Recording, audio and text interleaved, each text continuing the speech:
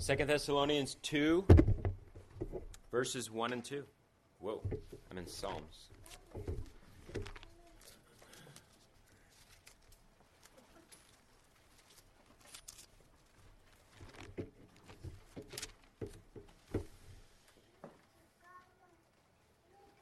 Now concerning the coming of our Lord Jesus Christ and our being gathered together to him, we ask you, brothers, not to be quickly shaken in mind or alarmed, either by a spirit or a spoken word, or a letter seeming to be from us to the effect that the day of the Lord has come. And we're going to stop there for this week and pray. Lord, thank you once again for a chance now to open your word and for us as a body to receive instruction from this passage. We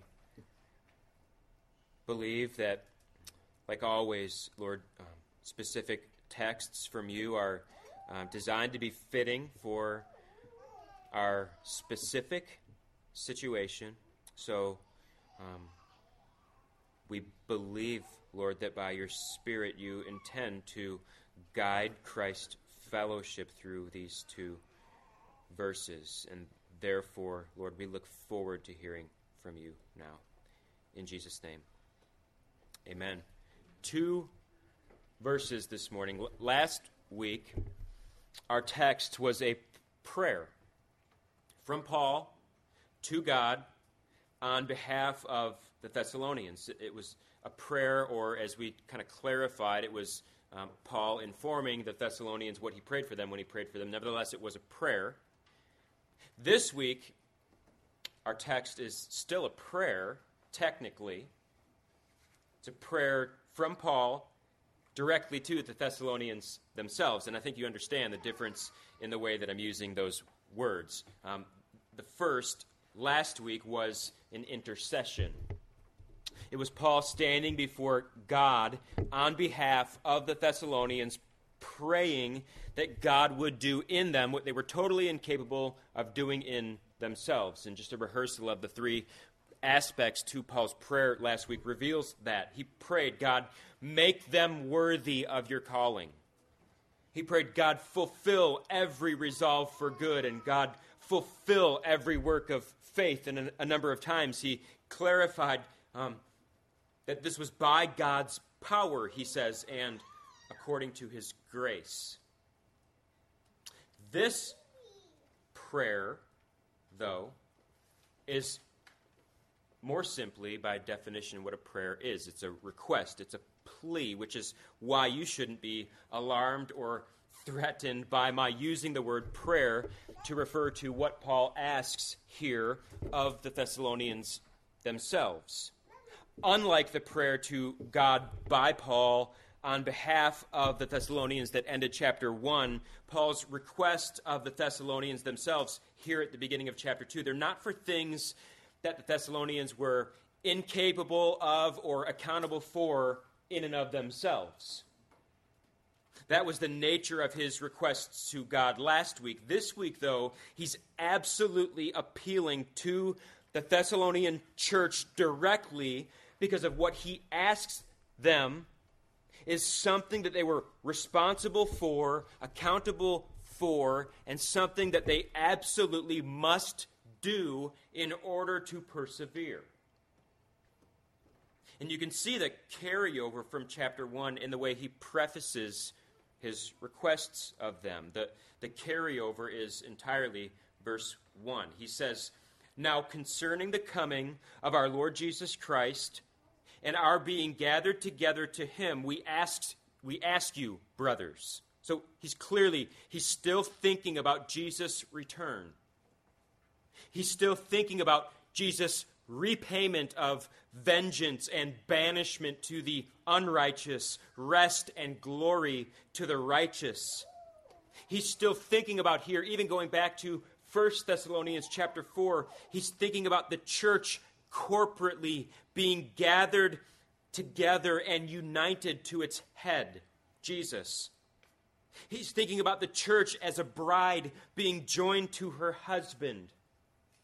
Clearly in Paul's language in verse 1, that not having happened yet.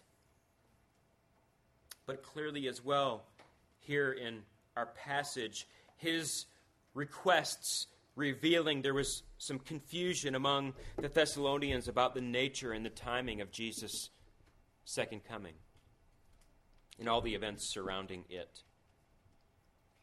And yet the appeal of the passage isn't because it reveals anything unknown about the nature or the timing of Jesus' second coming, because the passage doesn't reveal something mysterious or unknown about the nature or the timing of Jesus' second coming. The appeal of the passage, however, is because Paul, in this passage, goes after what seems to me, just as I get to know myself better, and as I continue to observe and interact with other people, this text appeals strongly to me because Paul goes after something in me and in you that I want him to go after in me and in you.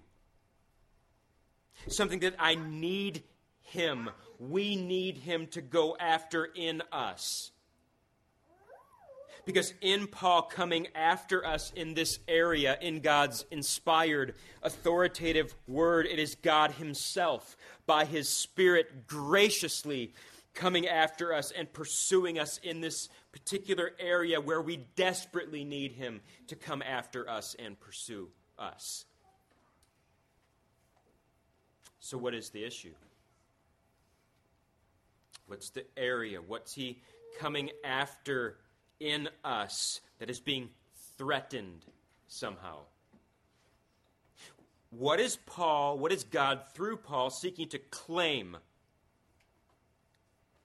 and preserve for God that is being wrestled from us to be claimed against God and his gospel?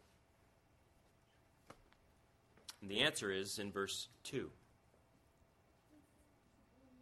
Stated broadly, in our passage, God, through Paul, is coming after our minds. Stated as specifically as Paul states it here, he's coming after the stability or the sobriety of our minds. Stated most in harmony with what he said thus far in both 1st and 2nd Thessalonians up to this point. He's hoping and he's seeking for our minds in real space and time what he hopes and dreams Christ will declare for us at the end of time. Which, again, just stepping back a few verses, but never stepping out of the context, is rest and glory. He's seeking for us by this plea minds that are at rest.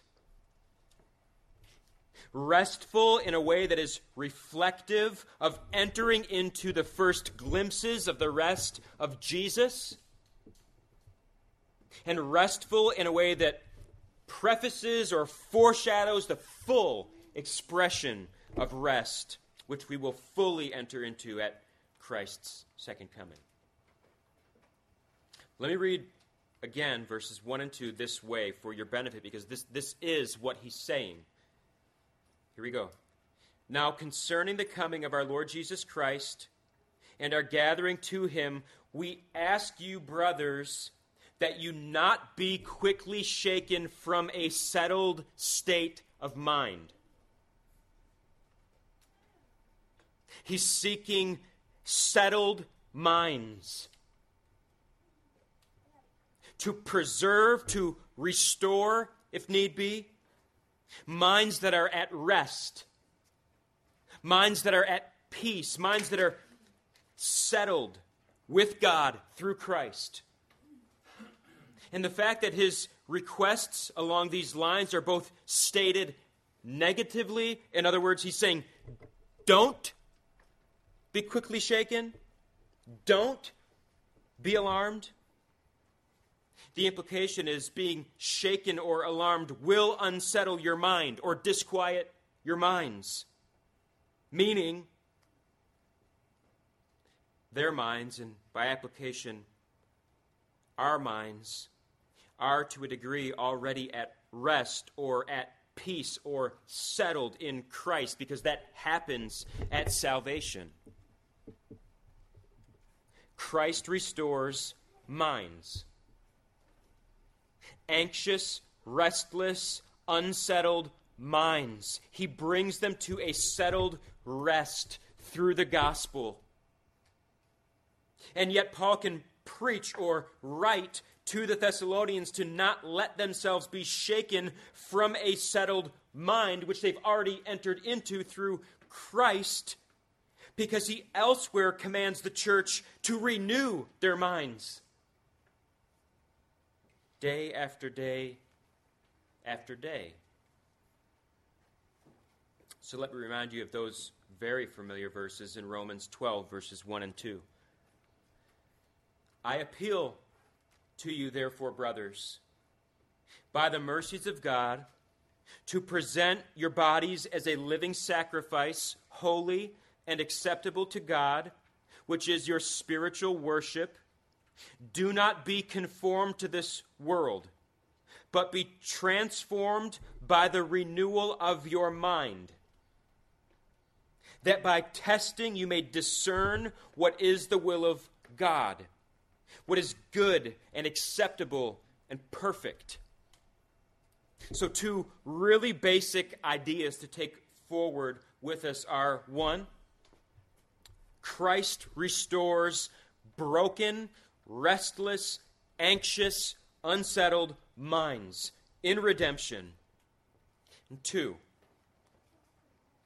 you have a responsibility by the power of the Spirit to maintain what Christ has restored. In other words, you and I are not guaranteed here or anywhere that we can effortlessly in life maintain or remain mentally stable or sober or restful or faithful. And the key word in that sentence is effortlessly. So why might that be? And among the many possible answers, there stands out in our text the reality that there are people who are either confused themselves or who know exactly what they're doing, who are trying to deceive you. Trying, as we said before, according to our text, to shake you from a settled state of mind. Or to create, also in accordance with Paul's words here, to create an alarmed panic in you. That is verse 2.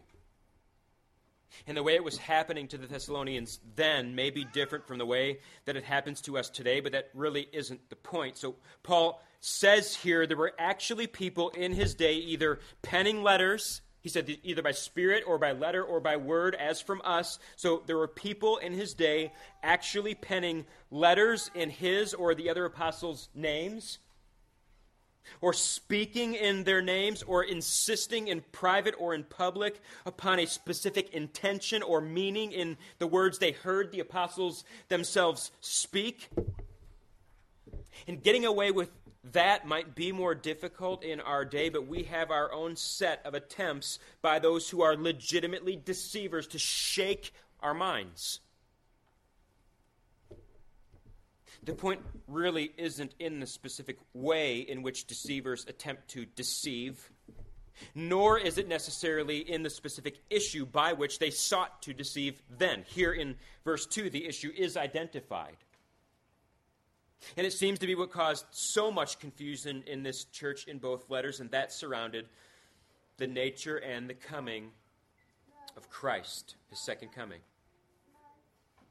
But the point isn't even to identify this as the one issue we have to watch out for today, although admittingly, it has been a pretty big one all throughout church history. an unsettled anxiety, a panic over details. And it's really not even the only place in the New Testament where false claims were being made about Christ's coming in the day of the Lord. So just listen to a lot of verses coming up. So I want to show you that this was a major issue then. It's a major issue today. In 2 Timothy 2, these warnings were given to Timothy by Paul to pass down to the church, which was being assaulted by similar things. And Paul says this, "But avoid irreverent babble, for it will lead people into more and more ungodliness, and their talk will spread like gangrene. Among them are Hymenaeus and Philetus, who have swerved from the truth, saying that the resurrection has already happened, and they are upsetting the faith of some." The nature of the deception that Paul is going after in both churches, in both letters, is the lie that Christ's coming and the resurrection have already passed. And while that may sound silly to you, silly to us, just withhold judgment for a minute, because in both letters it wasn't a silly thing to them. Because in 2 Thessalonians, Paul implies that some of God's people were being shaken and alarmed in their minds over this. In 2 Timothy, Paul reveals that this lie had caused some in the church to fall away, he says, to just give up. Because if the lie is true, whether Jesus has returned physically already and raised the dead physically already, and somehow they missed it, or whether, as was also a claim, whether the nature of the second coming and the resurrection of the dead was argued to have happened in a spiritual way. From both angles, it removed any hope in them of a future physical return of Christ and resurrection from the dead. And if that hope is removed from you, what do you have to hope in? I found a couple of other passages that reveal this widespread teaching as well. And I personally didn't find them. I was pointed to them again by somebody I mentioned quite a bit, G.K. Beale, in his commentary. So I want to borrow them from him and at least read them so that we might get a better grasp at what they were dealing with and why it was so devastating. Just listen to some of these passages, because they're written by apostles to real people in real churches who, again, were being unsettled in their minds, losing hope, becoming alarmed or panicked, and in so doing being drawn away, in Paul's words, from the faith of the gospel. So 2 Peter chapter 3 and verse 3, listen to this. Peter says, "This is now the second letter that I am writing to you, beloved. In both of them I am stirring up your sincere mind by way of reminder that you should remember the predictions of the holy prophets and the commandment of the Lord and Savior through your apostles, knowing this first, that scoffers will come in the last days with scoffing." So we're warned about this. "Following their own sinful desires." He assigns the motive. "They will say, 'Where is the promise of his coming?' For ever since the fathers fell asleep, all things are continuing as they were from the beginning of the creation." So there the charge wasn't even that it happened already, whether physical or spiritual. The charge was in the form of a scoff, making the idea of the second coming and of faith in the second coming look silly. I'm going to come back after I read a number of these passages. I'm going to come back afterwards to see how Paul or Peter or John advised their readers in these passages, because it's the same actually in our text this morning. So let's go to another one. There's 2 Peter 3, in the form of a scoff, making the idea of a physical, literal second coming of Jesus look silly, and anybody who believes in it just look ridiculous and silly. In John, however, John 21, there is revealed that there was even some confusion among Jesus' 12 disciples concerning what he himself said about this. So listen to John 21, verses 22 and 23. Peter turned and saw the disciple whom Jesus loved following them, the one who also had leaned back against him during the supper, and said, Lord, who is it that's going to betray you? When Peter saw him, he said to Jesus, Lord, what about this man? Jesus said to him, if it is my will that he remain until I come, what is that to you? You follow me. So the saying spread abroad among the brothers that this disciple was not to die. Yet Jesus did not say to him that he was not to die, but if it is my will that he remain until I come, what is that to you? The point to take away there is that if Jesus' own disciples could misunderstand his own words when he was right there in front of them, speaking to them about the resurrection and about his return, there is this natural, it seems, uncertainty or vulnerability in relation to the details of these events and their timings that it appears in the churches of the New Testament that deceivers are capitalizing on.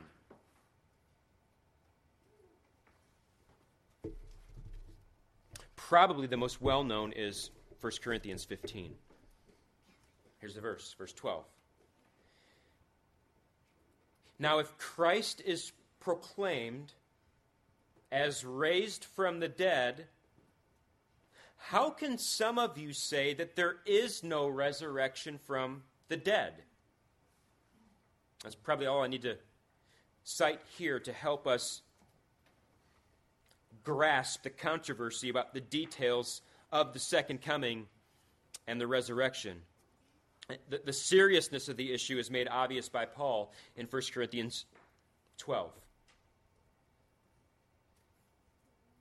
15, rather. He says, but if there is no resurrection of the dead, then not even Christ has been raised. And if Christ has not been raised, then our preaching is in vain, and your faith is in vain. We are even found to be misrepresenting God, because we testified about God that he raised Christ, whom he did not raise, if it is true that the dead are not raised. For if the dead are not raised, not even Christ has been raised. And if Christ has not been raised, your faith is futile, and you are still in your sins. Then those also who have fallen asleep in Christ have perished. And if in Christ we have hope in this life only, we are of all people most to be pitied. That is what is at stake. So why is the faith of people in Ephesus being overthrown by lies about this issue? Why is Paul so concerned about the minds of his Thessalonian brothers and sisters, the state of their minds as it relates to information, details concerning the day of the Lord, the return of Christ, the resurrection of the dead? Because Paul understands what's at stake. And he's not dismissing any of the efforts to overthrow his brothers' or his sisters' faith or unsettle their minds or create an alarmed panic in them about this. Yet, where our passage goes, yet, Paul's way of dealing with this problem isn't to go after the deceivers directly, other than to follow through with church order, as he's detailed it in the pastoral epistles, and exclude them or dismiss them from among them if they didn't repent of their false teaching. His way of addressing this here, though, is to come after God's people. Specifically to charge them, as he does 3 times in our text, not to be shaken in mind, not become alarmed. And in verse 3 specifically, a command, let no one deceive you in any way. So he comes after us to resist and reject and persevere in the truth that has been handed down to us in the Word. That is the greater point of this passage. Unsettled, anxious minds claimed by Christ, brought to rest, now disrupted, confused, unsettled by the relentless assaults against them, who are now being called back, not to Paul, not to Peter, not to John, but to God and His Word, and to Christ and His cross, and to the Spirit and His power. And in the coming weeks, we will see in our text how Paul does this in 2 Thessalonians. But I want us now to listen to how he does this in the passages we've already read from other letters of the New Testament. So, we already read in 2 Peter the threat. It was a scoff that made belief in a second coming and a resurrection look just silly or juvenile. So here's Peter's advice to his readers. How are they supposed to sort and settle and resist and reject? He brings them back to what they know from the Word. He calls them to reaffirm their faith in what God has revealed in His Word. And he comes after them, like Romans 12 does, to align their lives in faith based upon God's promises. So listen to Peter's words. Speaking of the same scoffing people, he says, "For they deliberately overlook this fact, that the heavens existed long ago, and the earth was formed out of water and through water by the word of God, and that by means of these the world that then existed was deluged with water and perished. But by the same word, the heavens and earth that now exist are stored up for fire, being kept until the day of judgment and destruction of the ungodly. But do not overlook this one fact, beloved, that with the Lord 1 day is as 1,000 years, and 1,000 years as 1 day. The Lord is not slow to fulfill His promise, as some count slowness." They're saying all things continue as they were from the beginning of the creation. Peter's simply saying they count time differently than God. The Lord is not slow to fulfill His promises some count slowness, but is patient toward you, not wishing that any should perish, but that all should reach repentance. But the day of the Lord will come like a thief, and then the heavens will pass away with a roar, and the heavenly bodies will be burned up and dissolved, and the earth and the works that are done in it will be exposed. So since all these things are thus to be dissolved, what sort of people ought you to be in lives of holiness and godliness, waiting for and hastening the coming of the day of God, because of which the heavens will be set on fire and dissolved, and the heavenly bodies will melt as they burn? But according to His promise, we are waiting for new heavens and a new earth in which righteousness dwells. He does the same thing in 1 Corinthians 15. Some are saying there is no resurrection from the dead, implying that not even Christ was raised from the dead. So how does Paul answer them and address his readers?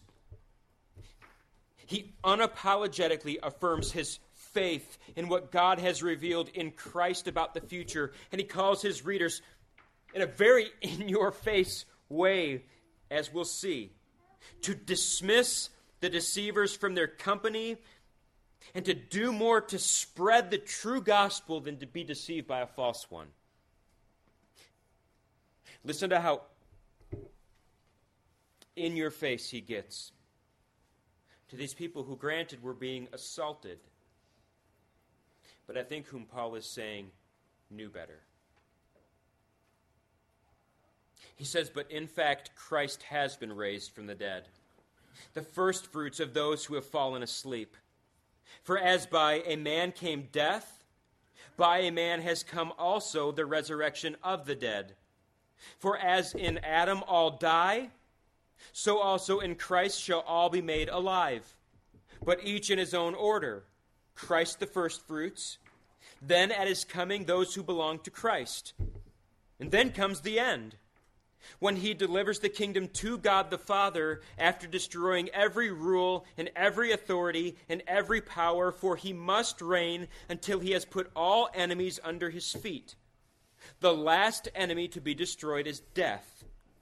For God has put all things in subjection under his feet. But when it says all things are put in subjection, it is plain that he is accepted who put all things in subjection under him.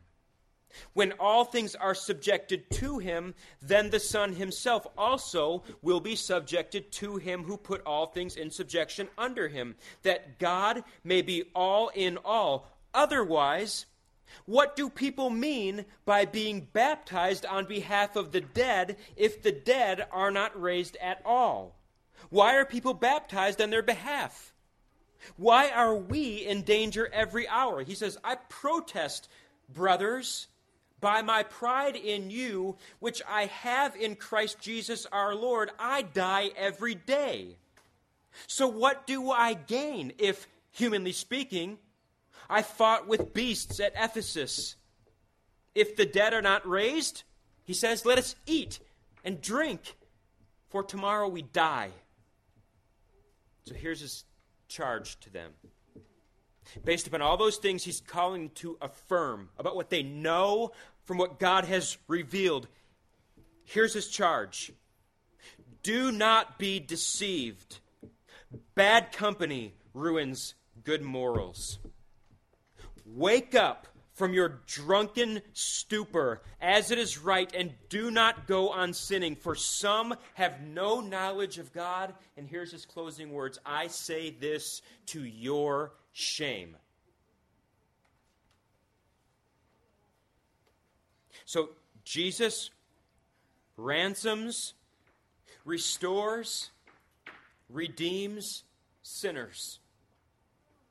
He heals broken, unsettled, restless, anxious minds, and reveals truth that contains hope for the future for us to hold on to in order to remain settled and stable and at rest and peace.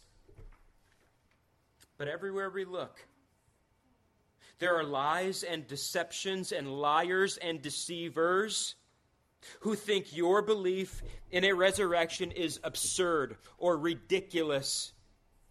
Your eager waiting for the return of Jesus in the clouds to be silly or juvenile or childish.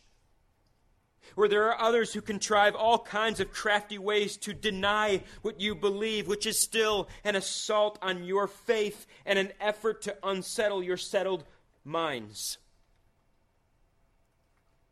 And if we put some passages together, we know that if these people do not repent, that vengeance and banishment will be repaid them. But the apostles' words in our text are directed toward you, toward us, to wake up, resist, reject, affirm what we know to be true from Scripture, and to be busy spreading the true gospel rather than being idle and vulnerable to being deceived by a false gospel. There is clearly in Paul's words no sympathy or excuse for yielding to what is false, and every reason in the power of the Spirit to persevere in what is true. So here are a few thoughts to just wrap it up this morning. First and foremost, a settled mind is a mind that has been claimed by Christ. Redeemed, bought, rescued from anxious, restless confusion, and brought to peace in and with God in Christ. So if you are anxious about your standing with God, perhaps the Spirit is calling you to believe in Jesus as your rescuer and redeemer so that you might taste the rest that he purchased in his death and secured in his resurrection and promises to give us to the fullest degree for all of eternity. Second, a settled, restful mind in Christ is not an idle, lazy, vulnerable mind. It is a mind not open to skepticism or debate over what the Bible declares to be true and calls us to daily affirm. A settled, restful mind is a mind that's being renewed day by day by day by the power of the Spirit through the disciplines of reading the Word, praying, responding in faith to what you see and hear from the Word. So if those disciplines are not non-negotiable daily routines in your life, you are opening your idle self to lies and deceptions that will inevitably unsettle you and potentially overthrow your faith because you don't know the Word that is given to ground your faith. Third, a sober, stable mind is a mind that is fixed on Jesus. And I only clarify that because Jesus is who the Word is about and reveals, and who came and died and rose and redeems and reigns and is returning. And what was happening in Thessalonica or Ephesus or Corinth or among the exiles that Peter writes to serves as a warning to us to not become distracted from Jesus by issues. To not stake our hope or joy or stability or rest on anyone or anything other than the person and work of Jesus. So in conclusion, Christ fellowship. Stake everything on Jesus. Rest in what he has accomplished and revealed and promised. Be disciplined to read and rehearse and pray and reaffirm what you know to be true in his word. And be more busy about proclaiming the gospel than you know, than engaging in pointless debates generated by those who don't know the gospel, and knowingly or unknowingly invest more energy to remove you from the safety of the gospel than you or I often do to bring them into the safety of the gospel. And with Paul to the Corinthians, I speak this to our shame. Yet because God is kind and merciful and powerful, I speak this also with hope. That shame will be overcome by freedom and proclamation and salvation, and along with it, the settling of more restless, anxious, weary, confused, hopeless minds for the glory of our God in Christ. Let's pray to that end.